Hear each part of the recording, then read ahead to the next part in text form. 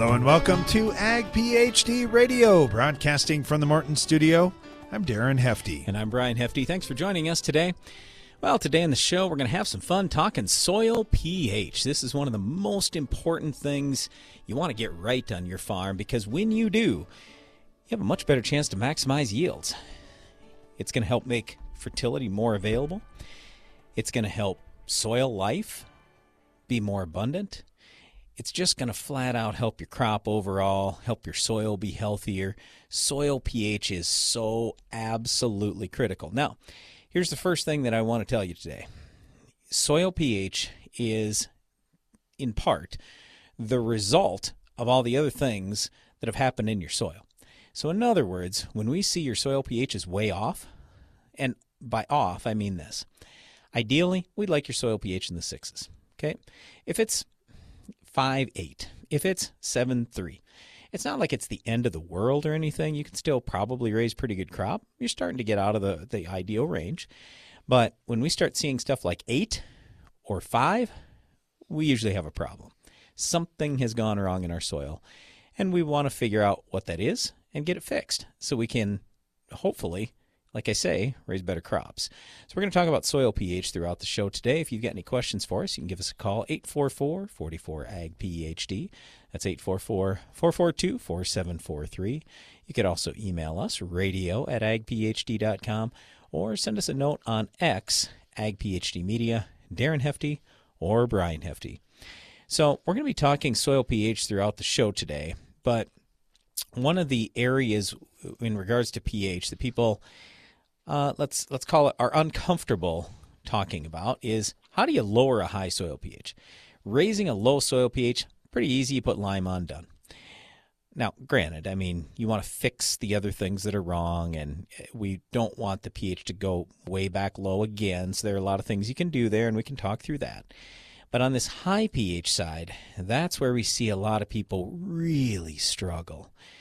So I'll give you a couple things as we start the show today. First of all, we have done a number of seminars with Neil Kinsey, and if you've ever read any of his books, he talks an awful lot about soil pH. And I guess for Darren and me, we always say look at pH first. Neil says look at all the nutrients first, then look at pH, because chances are your pH is just the way it is because your nutrients are out of balance. So anyway, here are two things that Neil often says. Sodium raises soil pH 4-to-1 compared to calcium. 4-to-1. That's a big deal. So in other words, if you have sodium levels that are higher than they should be, and by that I mean over 1% in the base saturation test, well, guess what? You're probably going to have higher pH. So sodium, 4-to-1 compared to calcium in terms of raising pH. The other big one that he talks about is magnesium, 1.6-to-1 compared to calcium in terms of raising pH. So if you've got really high magnesium levels, over 20% in your base saturation test, then odds are pretty high you're going to be dealing with pH that is excessive as well. So those are two big things. Here's one other thing. When I mentioned, okay, if nutrients are out of balance, then your pH can be off. On our farm, we have some ground, put some tile in, and by the way, if you have high pH ground, your first step should be, let's make sure our drainage is great. So odds are you're going to need drain tile. I don't know that for sure without looking at it, but I'm just saying the odds are probably pretty good. If you got high pH, you need drain tile. And the reason why is because we want to flush some of the excess things out, typically salts like sodium or magnesium. We can turn those into salts, flush them out. Now we're in better shape. Okay, so here's my story. We had some high pH ground. I don't remember the exact numbers off the top of my head, but I'll just say it was something like the low 8s. Okay, so not good. And we tiled it. Then after a while, we were looking at the soil tests, and we go, whoa, okay, we got to get this fixed. Our base saturation K is 1, a little over 1, maybe 1.5. So we put on enough potash to get the base saturation K to 4% or more. And very next year, come back, you know what happened to the pH? Down 0.5 point. And it's stayed down over many years now. So if you ever would have told me, hey, potassium is going to lower your pH, I'd have said, no, come on, potassium doesn't lower pH. No, it doesn't directly. But when your soil is out of balance with nutrients, then your pH can go higher, just like we were talking about with magnesium there, or sodium. I mean, and for that matter, even calcium. You got 95% calcium in your soil, chances are you're going to have higher pH. So we want to get those things fixed and get those things adjusted. And like I say, if we have excesses, we can turn them into salts and leach them out. So sodium by itself, not leachable. Magnesium by itself, it's probably going to stay in the soil.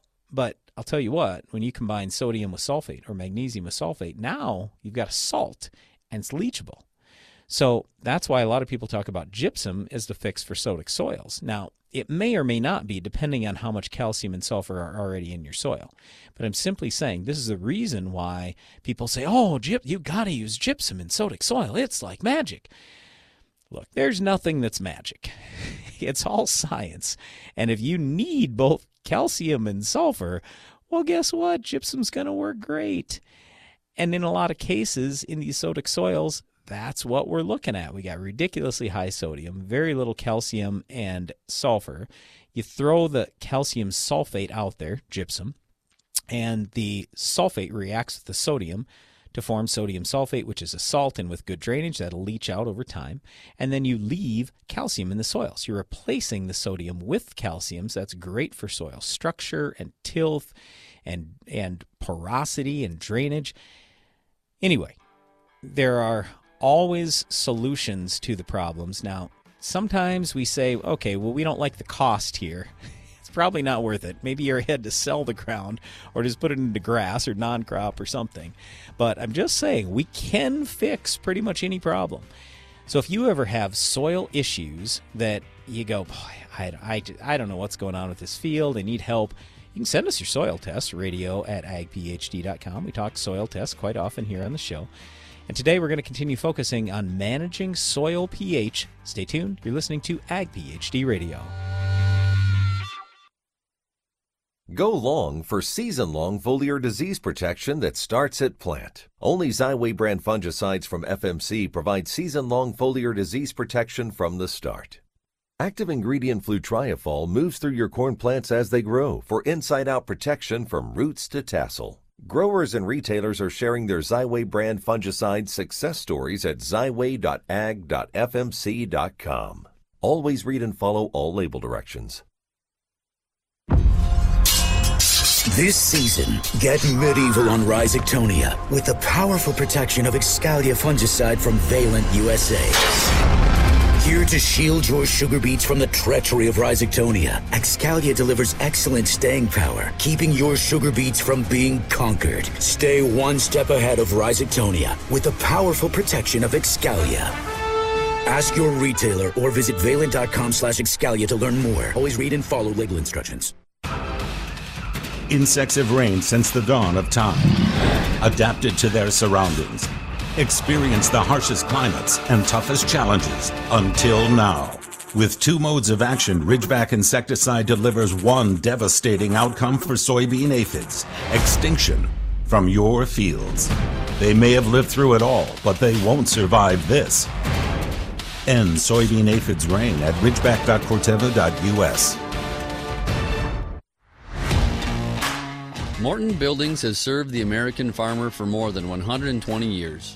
From manufacturing our own building components to constructing your building, Morton takes pride in being the industry leader in post-frame construction by providing a quality building and exceptional customer service. A Morton is built to last for generations. To get started on your next project, please visit mortonbuildings.com.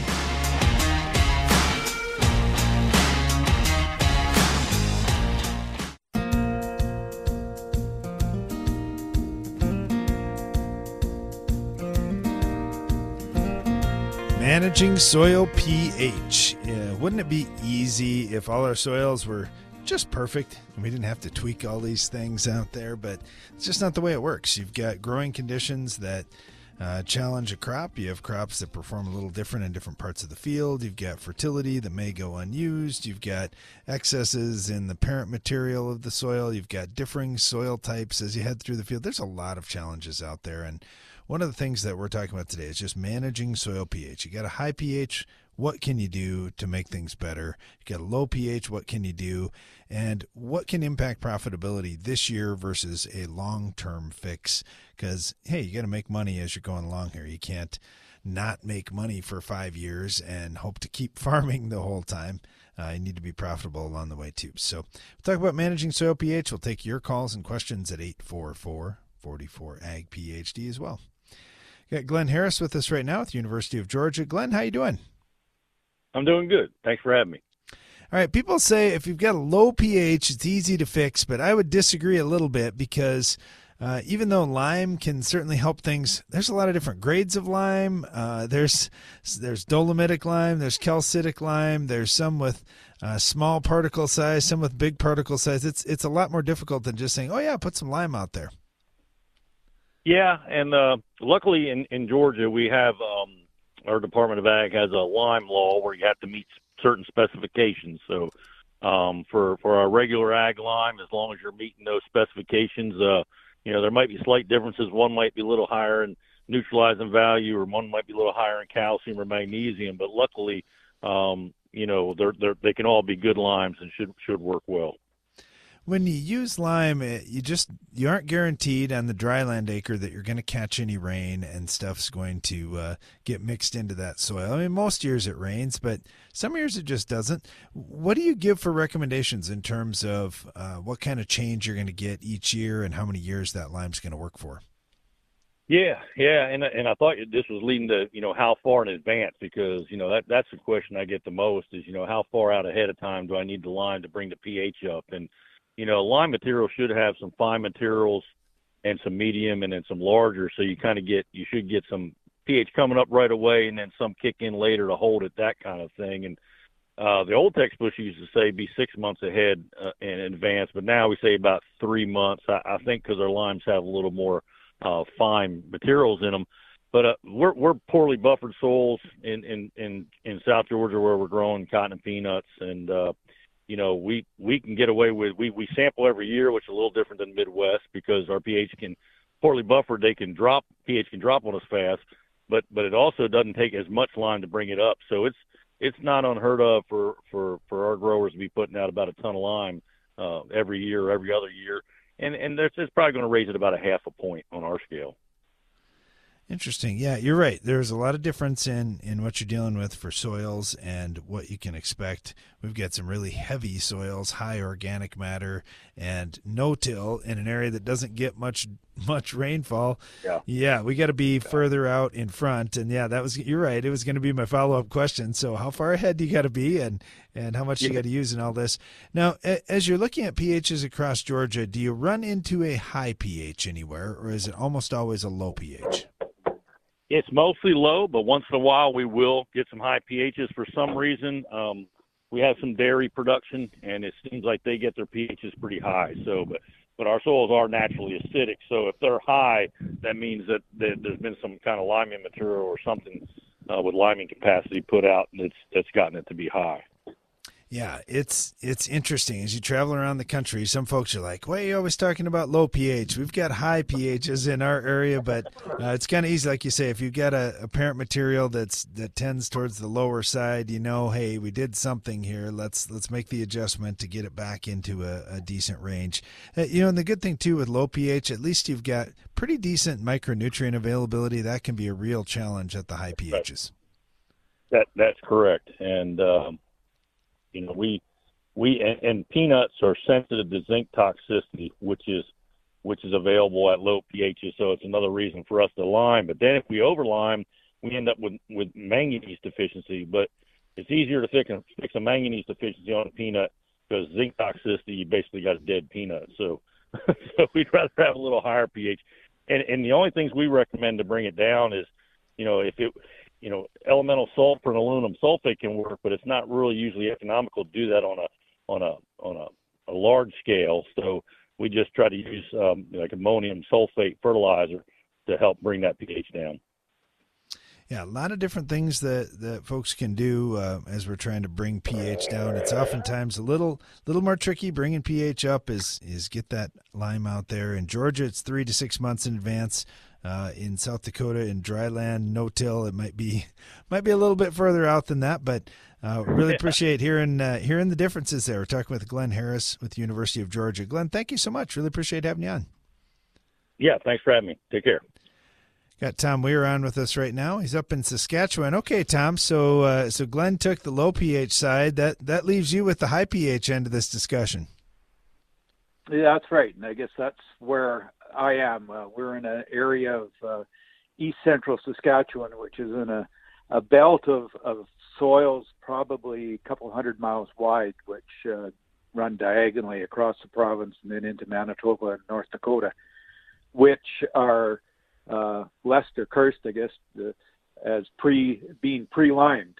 When glaciation occurred here, there a few thousand years ago, there was a band of exposed limestone from west of Prince Albert in Saskatchewan down to north of Winnipeg. And when the glaciers went over, they ground up this limestone, and for the next 200-300 miles dropped, when the glaciers receded, they dropped all this pulverized limestone on our soil.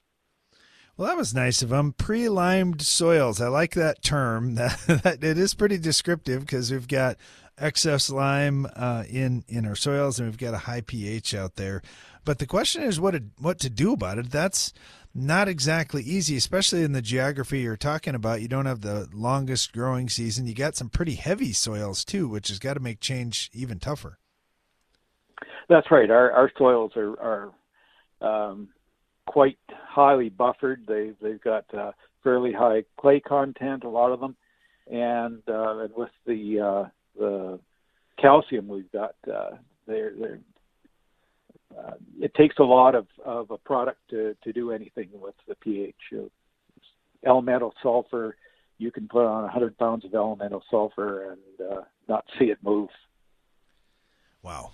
Yeah, and that's not cheap either. And, the other challenge through really a lot of the North Country has been drainage. If we've got heavy ground and no place to go with the drainage or restrictive laws holding drainage back, that can be a real challenge for growers. If you can't get things to flush through the soil, it's tough to make a change. Yeah, but on the other side of that is our highest pH soils are actually our tops of knolls or the higher ground, because a lot of the higher calcium is in the lower A, B horizons, and in those areas because the soil depth is less, that's got mixed in with the topsoil. So actually, on the top of a knoll, I'd expect to see in this area an 8.3, 8.5, and in the lower areas, the bottomland, shall we call it, we'd probably see 7.2, 7.4. So it's kind of where it's poorly drained, we actually have the lower pHs. Very interesting. Last question for you, Tom. How's harvest and everything going in your part of Saskatchewan? Are guys pretty well wrapped up? Well, yeah, they're probably 95, 98% done right around here. We've also received in the last couple of days 4 or 5 inches of snow, and it's been sitting at -5, -8 Celsius, or high 20s. So I think that they're not done. Mother Nature's putting an end to harvest. Yeah, I'm afraid that weather's heading this direction too. We've got snow in the forecast here later this week. Hey, Tom, thank you so much. Really appreciate the info on the high pH side of managing soil pH. We'll talk more about soil pH right after this.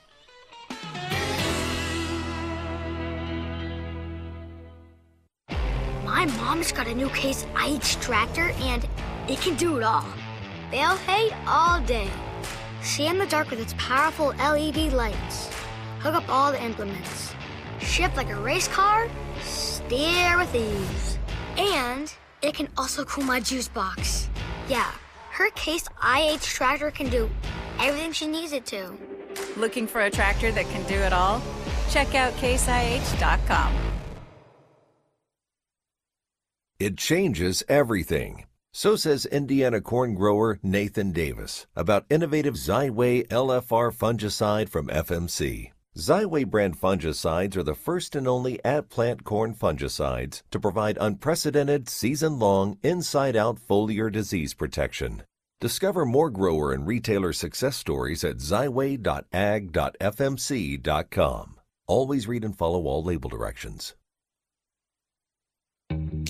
Your farm data platform might let you manage your fertilizer plan by helping you set sample points, determine management zones, or create fertilizer recommendations. With Verify, you can do all that. But what Verify does that no one else can is take yield data straight from your combine, correlate this info to soil test points, and immediately generate variable rate fertilizer maps based on your nutritional goals. Whether you want to build soil levels, balance your field for uniform nutrition, or maintain fertility levels by simply applying what you removed at harvest. And with full integration with John Deere Operations Center, Verify can send recommendations directly to application equipment, no matter the color. Sign up for your Verify account today at verify.com and keep your farm moving. That's VRAFY.com.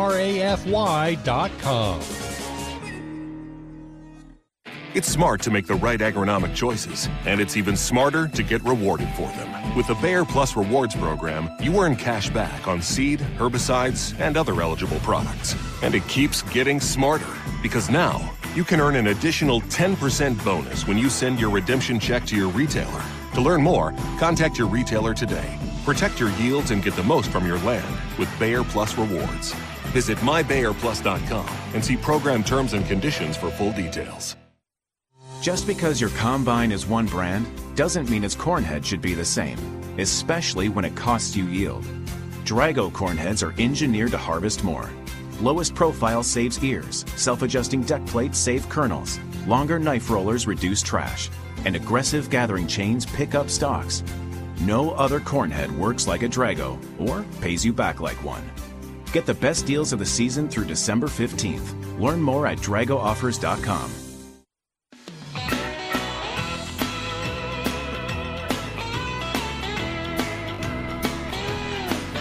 Listening to Ag PhD Radio, broadcasting from the Morton studio, talking about managing soil pH on the show today. And Brian started off the show by making this statement.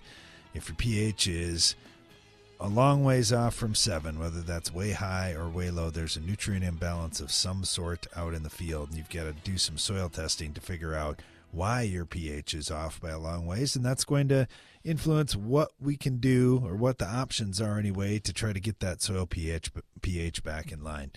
Got Ron Meyer with us right now with Colorado State University. Ron, what do you see out there for pH issues in the soils in your area? Good afternoon. Yeah, so we have high pH soils in eastern Colorado. Typically, we start at 7.3, and some of our hilltops are 8. And so that's an issue we deal with yearly. And so, and I liked your comment about soil testing. You got to soil test, or you have no clue where you're starting from. All right, so you see these 7.3 to 8 pH soils. Is it high calcium? Is it high magnesium, high sodium? What are some of the things that can get out of balance? Yeah, we have calcium high soils, and so that's what we are. Our soils are wind deposited, they're silt loams, and so high calcium carbonate levels essentially. And the soil scientists will put a little acid on and it fizzes right away, telling them that it's got lots of calcium in that soil. So yeah, that's what we deal with, and low pH, high pH and low organic matter levels as well. So sometimes our organic matter levels are below 1% on top of that high pH, and so there are some fields with some pretty serious issues. Yeah, that's for sure. Well, okay, a good thing about a lower organic matter is you can probably make changes a little faster than if you had 5 or 6 or 7% organic matter. Yeah, that's right.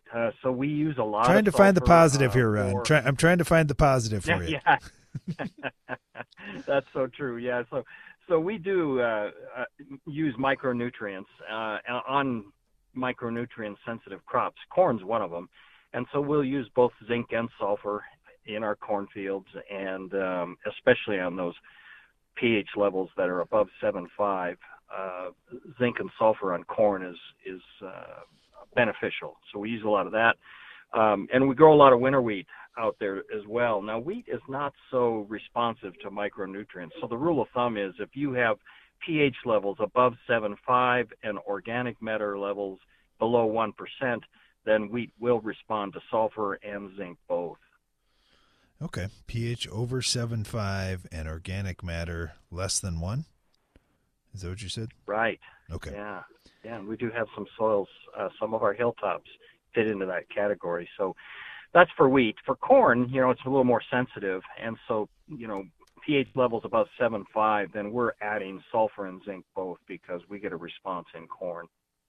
All right, talk to us about irrigated versus dry land. On irrigated, you got some extra assets there, but is the water quality an issue at all, or is water quality good and not driving pH up at all?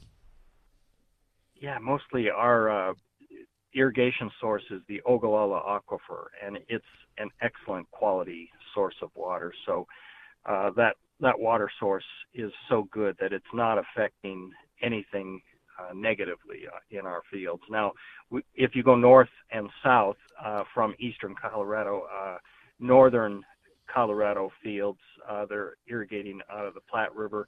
The southern Colorado fields are irrigating out of the Arkansas River, and there they do have some salts in that irrigation water, and so that represents a little different issue for them. But for the most part, the Ogallala Aquifer is really a high-quality water source.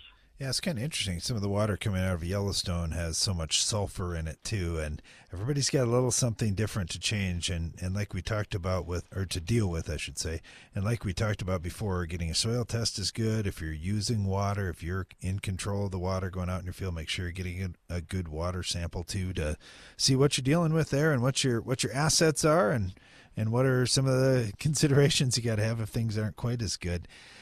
Ron, as we're looking at different crops that are being raised, if you've got a higher pH, there are certainly crops that do better in those types of soils than others. Does that influence crop rotation, or is it still, hey, we need corn, so we got to grow it whether it likes it or not?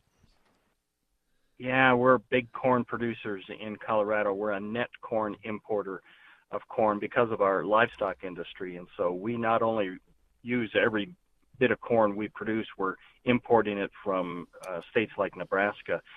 So yeah, we're corn farmers, and so we're adjusting pH levels and micronutrient deficiencies by adding them at planting time usually. And so our corn farmers, they love growing corn, and they're willing to spend some money on the micronutrients to get that corn yield where it needs to be. Yeah, a very important crop, and I know there are areas, like you say, that are net importers. Our state is one that's got plenty of corn, which is great and a wonderful asset to have, but there are some crops in our area that don't like those high pHs as well, and there's others that kind of like pH a little better. Like, for example, alfalfa is one in our area. We really want to make sure we've got a pH more in line with at least 7, and some of the guys fighting the low pH soils here, they just don't have much luck raising alfalfa unless they can get things up. And in that 7.3 to 8 range, you can still raise an awful lot of crop out there. And like you had mentioned, we're talking with Ron Meyer here with Colorado State, micronutrient availability gets to be a little bit different in some of these soils. NP and K, though, Ron, don't really see a big adjustment, do you, when you're dealing with the 7 versus an 8? Correct. Yeah. NP and K. There you apply to the yield goal and not necessarily to pH levels or micronutrient levels or things like that. So you're right. The major nutrients, you set a yield goal and know from your soil test where you're starting, and then you add accordingly. But there are some guys with hilltops that have pH levels near 8, and you had asked about what crops perform better in those. So wheat is one of them that will tolerate higher pH. And then a crop like sunflower will also tolerate high pH soils. And so, there's some options there. But for the most part, those fields are pretty small acreage-wise. Yeah. Yeah, we look at some of the different causes in our area. We've got some salty ground, some high sodium ground. Some of those things can create some different issues. High calcium carbonate, I can certainly sympathize with that. We've got a little bit of that on our farm too, like you do over in Colorado. Talking with Ron Meyer here with Colorado State. Ron, thank you so much. Always love having you on the show, and thanks for all the info today. Thank you. All right, I want to come back to this high pH soil, and we get a lot of questions about elemental sulfur, and so I appreciate some comments we had earlier in the show about, hey, elemental sulfur can be used, it's just it's expensive. So I just wanted to tell you what we do on our farm that we think works pretty well.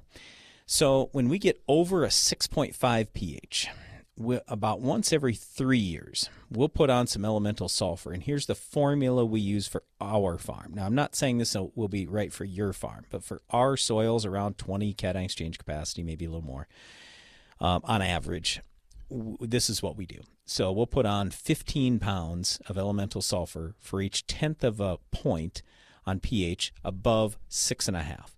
And this fall, I think I may have adjusted that, and we probably didn't even start running 15 pounds until 7 pH. But anyway, so for example, let's say that we started at 6.6. You put on 15 pounds, 6.7, 30 pounds, 6.8, 45 pounds, and so on all the way up. So if I had an 8 pH, it'd be 225 pounds.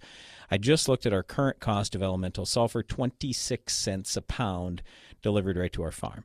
So that's $58.50 if I had an 8 pH soil, and I would only do that once every 3 years or so. So a couple of things about elemental sulfur. It also, like gypsum, is not a miracle product.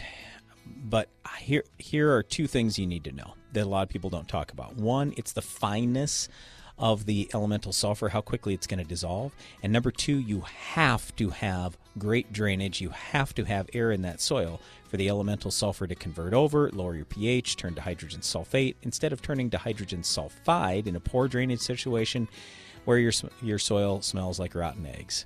So anyway, we're going to talk a little more about managing soil pH right after this. Growing up on the farm, I woke up as early as Mom and Dad.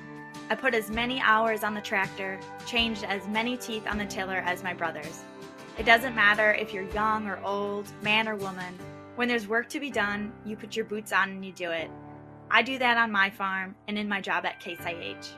My name is Kelsey, I'm a farmer, and I work for Case IH. Case IH, built by farmers. Win the war against weeds in your soybean fields with fierce herbicides from Valent USA. With 3 different formulations and multiple modes of action, you're sure to find the right fierce product to protect your operation from tough weeds like Palmer amaranth and water hemp. Give your soybeans a strong, clean start with up to 8 weeks of residual control with the powerful pre-emergence protection of Fierce herbicide. Ask your local retailer or visit valent.com/fierce to find the right fierce formulation for you. Always read and follow label instructions.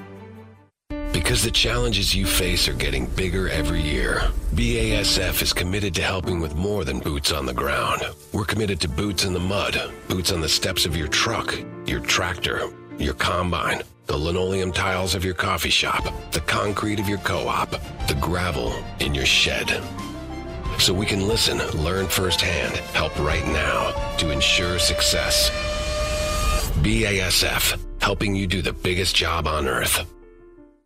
Get more durability for less downtime with Soil Warrior strip tillage from Environmental Tillage Systems. Improve fertilizer efficiency and reduce passes and fuel usage. Now that's ROI. Learn more about ETS at soilwarrior.com. Get more points with the End Zone from Farm Shop MFG. In a 20,000 bushel soybean bin, gaining 3 points of moisture adds the equivalent of 900 bushels to your bottom line. Call 712-520-6051. What does it really mean to provide the best crop nutrition? With AgroLiquid, you're getting a one-of-a-kind approach, one that caters to your specific agronomic needs. You're getting a crop nutrition plan that maximizes your fertilizer applications from every drop, all while accounting for your management practices and the products you're already using. But it's not just a product. It's peace of mind, knowing we've thought of everything. That's the AgroLiquid way. Apply less, expect more. Find a retailer at agroliquid.com. Take your tillage to the next level with the Insight Universal Tillage Tool from McFarland Ag. With more adjustability and flexibility, the Insight is the ultimate one-pass tillage tool. Visit McFarlandAg.com to find your closest dealer.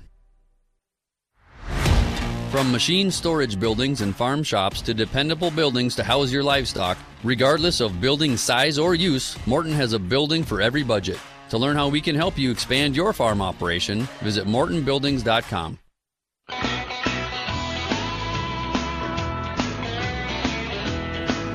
Welcome back to Ag PhD Radio. I'm Brian Hefty, along with my brother Darren.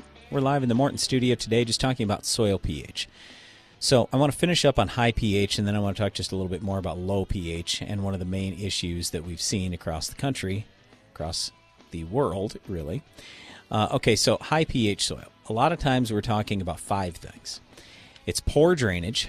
You can obviously fix that with tile.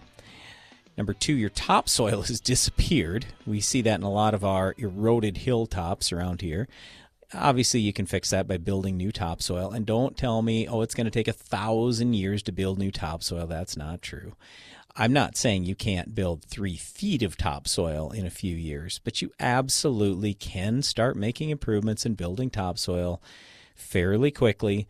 So you just have to reduce tillage. You want to plant crops with lots of roots like corn, use manure or compost, use cover crops, use biologicals. There are a lot of ways that you can work on building new topsoil. Okay, number 3 is poor irrigation water quality. 4 is high magnesium, and 5 is high sodium. So we've talked about fixing the high magnesium and high sodium a little bit. Turn it into a salt, have good drainage. Over time, those things will flush out. But a big key is catching issues before they become issues.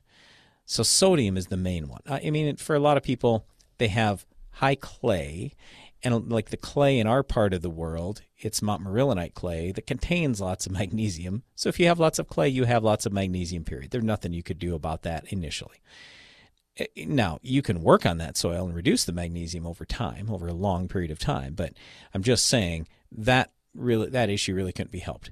On the other hand, high sodium in a lot of cases can be helped. Where we see high sodium issues are where we have poor drainage, where we have excess manure hauled over a long period of time, or, again, poor irrigation water quality. Those are the 3 most common things that I usually deal with. And where I'm going with this is, it's even like on our own farm. We got our soil test back this fall, and we've been pushing it a little bit on manure for the last couple of years. Last probably 3 years. And so we got some areas now that are over 1% on sodium. And they might even be 2%. Is that a complete killer on yield? No, of course not. But when I get above 1%, red flags better be going up. And I got to say, whoa, what are we doing here? How much are we putting on? Where are we putting it? Do we have the right drainage? How are we managing our crop overall and our soil? I want to catch it when I'm in that 1 to 2% range or 3%. And I certainly want to catch it before I get to 5%. But we see a lot of soil samples where it's 10% or 15%. Well, your soil's mostly dead at that point. And to make matters worse, that's where we see more carryover issues because microbes break down herbicides and they can't do it if they're dead. So anyway, we see more carryover issues. We see poor crop. So not only did you do harm to your soil, you hurt your crop, which then means you're not pulling as much sodium out of the ground. And if you continue putting more sodium out there, things just get worse and worse, and pretty soon your soil is literally dead. You can't have that. So that's why you need to soil test on a somewhat regular basis, and also why you should never do composite tests. When you're sampling 20, 30, 100 acres, all with just one sample, that's not good enough because you might have an area in the field that's got really high sodium. Well, if you catch it early enough, then you can continue to have good production over the years. eventually, if you're just doing composite tests, you're going to find areas in your field that are half dead. And you go, what the heck's going on? Well, I know what's going on, but we didn't catch it early enough because we didn't do enough soil testing. Soil testing is unbelievably important. Anyway, if you have high soil pH, don't lose hope. Okay, you got an 8 pH or whatever it is. You can still raise a decent crop. It's going to take a lot more management, a little more work, more money, but you can raise a decent crop. And just, I guess I would just say, make sure you're working on this to try to fix whatever issues are out there. So hopefully your pH doesn't remain that high over time. But just do everything else possible to raise a good crop. That means balancing all plant nutrients. And just think about it this way. The more crop you can raise, roots don't just bring in water nutrients. They also kick out organic acids, which at least will temporarily lower that soil pH. And that's a good thing. You can use elemental sulfur if you want. You can use ammonium sulfate. I mean, it's going to be very slow, but I mean, you can do ammonium sulfate, and hopefully over time that will help. Elemental sulfur is going to help usually the most if you have the right conditions. But if you've got any questions about that, just send us your soil tests, and we'd be happy to take a look at them. Now, let's talk about the low pH side, because I don't think we need to spend lots of time on the low pH side, because we've talked about it a bunch already today. But I do want to say this. On our farm, when we first started doing 1 acre soil test grids, we found some, let's say not very pleasant things. Soil pH is 4.2, 4.7, 4.9. I'm not going to say we're unbelievably common, but we have 3,500 crop acres. Did we have, 200 acres or more that was less than a 5 pH? We sure did. And you say, what? In your area, a lot of the pHs are in the 6s. Yes, I know. A lot of our pHs are good. But why would we have these areas in fields that got clear down into the 4s? Do you really think it was that way when it was native prairie? No way. I do not believe that at all. I think that is man-made. We caused the problem. And the problem had been caused, and the start of the cause was years ago. And I just want you to think about this. When you apply your fertilizer, do you put on a flat rate of nitrogen across the field? Do you look at, all right, I'm averaging 200 bushel corn. I'm shooting for 230 there this year, so I'm going to put enough nitrogen on for 230 bushel corn. Okay, that's nice to say, but in areas in that field, are they maybe 180? 150, 120. So if you got enough nitrogen for 230 bushel corn and you're only raising 120 or 150 in some spots, I'm not saying everywhere, I'm saying in some spots. Well, in those spots, you've got a lot of excess nitrogen. So what happens to that excess nitrogen? Does it just hang out there and wait until, well, some year we're going to have crop here that will bring us in and then we get used? No, it doesn't work that way. That nitrogen is going to convert to nitrate, and then eventually it'll be nitric acid, and it's going to strip calcium out of your soil. And what does that do to your soil pH? That's going to lower it. So it was pretty evident when we started doing these soil tests, and it's like, whoa. Okay, now I see we got some major issues here. And it's just spots. And that's part of the reason why then it gets even worse for yield in those areas. So yeah, your yield was a little less, but then you put nitrogen on, it strips more calcium out, pH goes down, now your yield's a little less yet. And what we found on our farm, we compare every single pH point at even 0.1. So like, what's a 5 pH doing to our yield? What's a 5.1? What's a 5.2? What's a 5.2? What are all these doing to our yield? With corn, it is a killer. You get your pH low, you're toast. I mean, it's bad news. So you should have already enough incentive to manage your nitrogen as best you can, just financially, for that year, and spending as little as possible, or put it another way, spending the dollars correctly, spending the dollars wisely to get the best return on investment. But the flip side of that is, if you don't do that, now you can make your soil worse, and that's exactly what happened on our farm. So we like talking a lot about the things that have gone wrong on our farm, so hopefully you don't make the same mistakes that we did, our dad did, our grandpa did. We want you to know that this soil pH thing is a really big deal, but it's not just, lime to manage pH or elemental sulfur to manage pH. No, it's literally every nutrient that you apply. Anything you put out there can adversely affect your pH or positively affect your pH, depending on overall balance in the soil, what your crop needs, and what your soil needs. So anyway, we'd really encourage you, do more soil testing. Again, if you got questions, you can certainly call us here, 844-44-AG-PHD. You could email us, radio@agphd.com. We'd love to look at your soil tests. We'd love to help you out with anything we can, so you raise better crop, more nutritious crop, and have a healthier soil. We're going to get to the Ag PhD mailbag coming up right after this.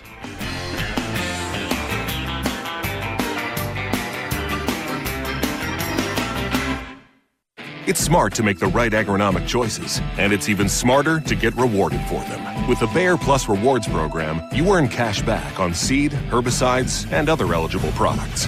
And it keeps getting smarter, because now you can earn an additional 10% bonus when you send your redemption check to your retailer. To learn more, contact your retailer today. Protect your yields and get the most from your land with Bayer Plus Rewards. Visit mybayerplus.com and see program terms and conditions for full details. In 1923, Bert R. Benjamin had a vision, an all-purpose tractor that could do more. With that, the Farmall was born. This year, Case IH is celebrating 100 years of Farmall. 100 years of milestones, 100 years of innovation, passion, grit. And they're doing it through your stories. Share them at farmall100.com. One lucky storyteller will win their own Farmall, the tractor that is the one for all. The hard-working, independent spirit of rural America can often be isolating. It's not often discussed, but mental health issues are real. Now's the time to lead by example, talk openly, and show that a strong mind is just as important as a strong body. FMC is proud to be working toward ending the misconceptions around mental health through awareness, guidance, and action. Together, we can uproot the stigma. Hey Fred, how's harvest coming? Well, gotta take care of my STDs. Your what? My soil-transmitted disease. Got white mold spreading in my bean fields again. Foliar fungicides alone just aren't cutting it, and I can't seem to get rid of it.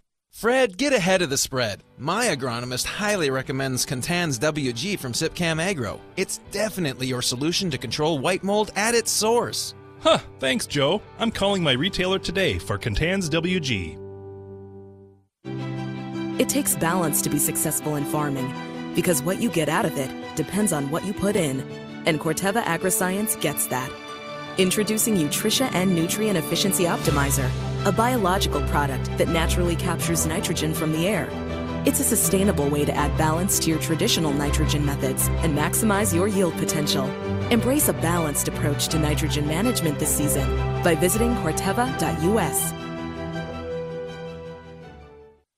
When nematode pressure mounts, seed-applied Trunemco provides assurance. Growers using Trunemco are seeing a difference. From early plant vigor to improved soybean and cotton yield, impressive results are everywhere, and we want to hear about yours. You could win $20,000 and be named a Trunemco Top Grower. Request your starter kit at newfarm.com/top grower, but don't delay. Contest ends November 30th. No purchase necessary, void where prohibited. See full rules. newfarm.com/top grower.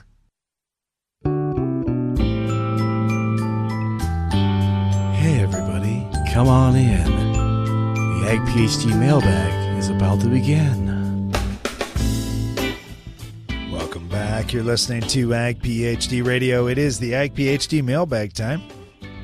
Taking your emails and your phone calls right now throughout the rest of the show. You can email us, radio@agphd.com, or give us a phone call at 844-44-AG-PHD.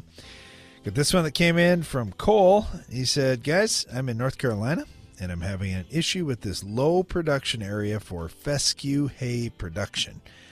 I'm attaching a soil sample and curious if you have any recommendations. Well, one thing I noticed, Brian, we were talking pH today. Got pH down in the 5s. That's something I would say would be a pretty easy one to say, hey, here's the low-hanging fruit. Get that one fixed up and see how improving the calcium availability and bringing that pH up could change things. Yeah, we just want to get it into the 6s. You don't have to go way into the 6s, but you need to get it into the 6s. And here's the thing, too. The cation exchange capacity, 5.6 and 5.1. It's light ground. So I don't care how much else you do. If you don't get rain on a fairly regular basis, you're going to be in trouble. But the good news is if you do have ample and available fertility, then your crop, the fescue, will require at least a little bit less rain. So that does help. Also, when we talk about lime, and we didn't get to this today, if you've got low magnesium, like in one spot he's at 14% magnesium on a 5.2 pH. When the pH is less than 10, we'd really kind of like to see that magnesium closer to 20. So the question we get all the time from people is, should I use calcitic lime? That's mainly calcium and just a little bit of magnesium. Or should I go dolomitic lime that's got more magnesium? Still lots of calcium, but a little more magnesium. So I'm probably thinking dolomitic lime when I've got magnesium that's that low. Now, magnesium can tighten a light soil. Calcium can loosen a heavy soil. So that's really kind of the difference. With magnesium, we want the number a little bit higher when we've got a light soil like this, where it's 5 for cation exchange capacity. When we have, like on our farm, we got a lot of 20 or 30 cation exchange capacity, then we want the magnesium a little lower. We want to be down maybe near 12 or something like that.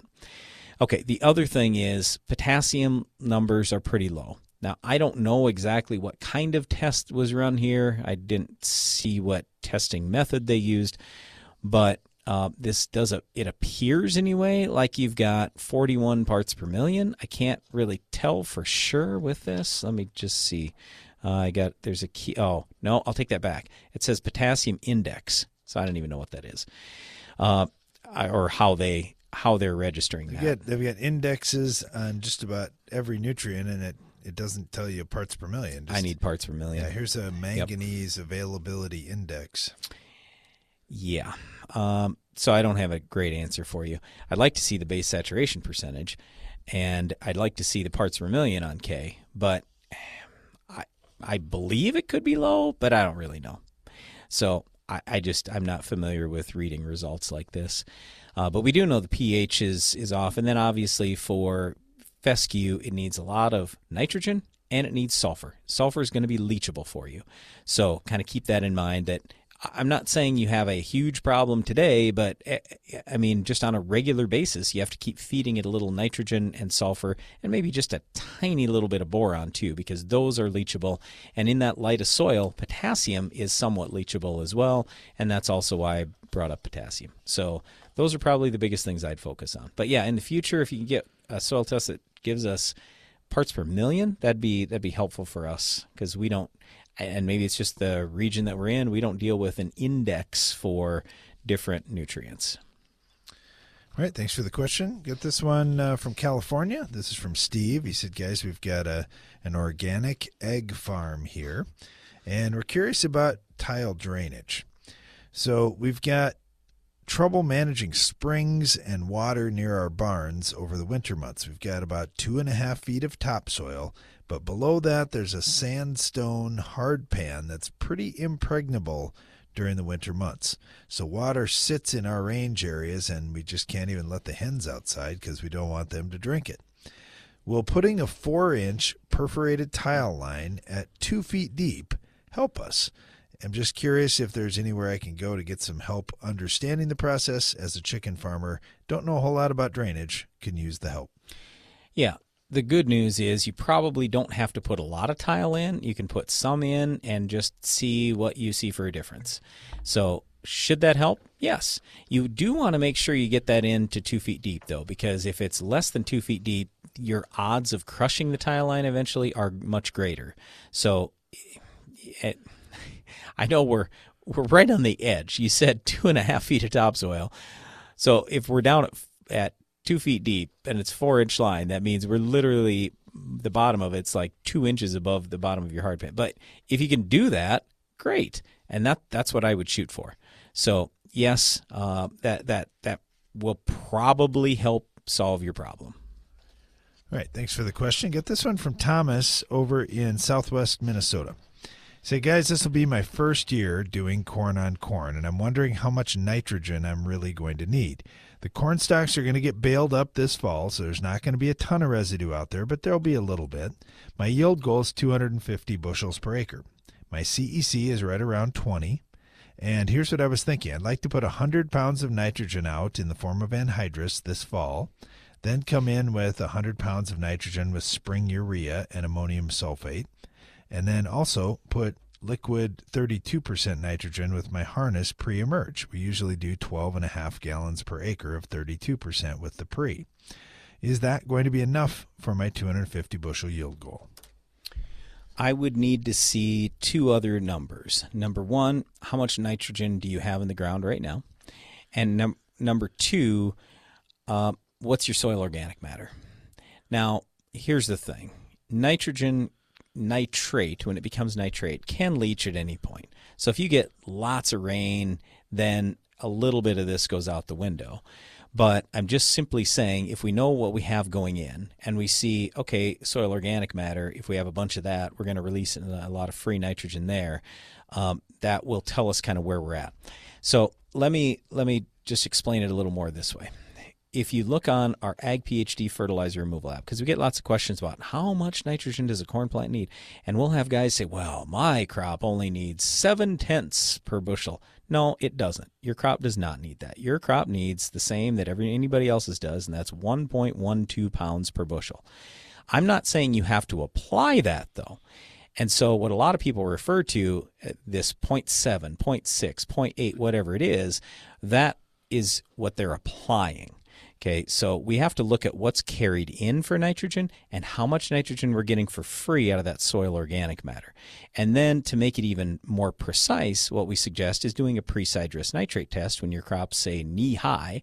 Pull a nitrate test and see what actually is there and see how far you think that can carry you through the season and go from there. So does it sound like you're probably going to be in the ballpark? It sounds like it, but I don't know for sure. And that's kind of where I'm going at because I need those other couple of numbers. Beyond that, I would say if you've got a 20 CEC, we'll usually tell guys, all right, that can hold about 200 pounds of nitrogen, just ballpark. Not exact, but just ballpark. Okay, well, you might have 50 pounds out there already. Okay, you're going to apply 100. So now you're down to 50 left for capacity, and you just said in the spring you're going to put on urea and ammonium sulfate, and then you're going to put some 32% on with the harness pre. So before your corn has even germinated, you've got, let's see, what would that be? You applied 200 and call it 40 pounds, plus you had carryover. So I'm just saying, you start getting some big spring rains, your soil's not going to hold all that. So that's my fear, is you're going to end up losing some. And I think you might be excessive already anyway. Now, granted, I mean, with your corn-on-corn residue, can some of that nitrogen get tied up even through next season? It can. A lot of times they'll say, if you're corn-on-corn, I'd probably put an extra 50 pounds out. But you just said you've taken a bunch of the residue away. So you're not like a true corn-on-corn situation. So anyway, yeah, I think you've got almost an excessive amount there, but I'd like to see your soil tests.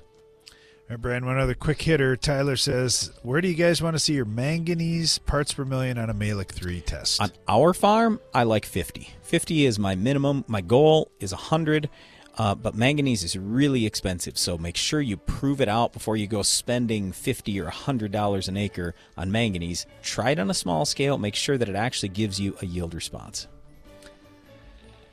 Thanks for listening to today's program, and be sure to join us again each weekday for more Ag PhD Radio.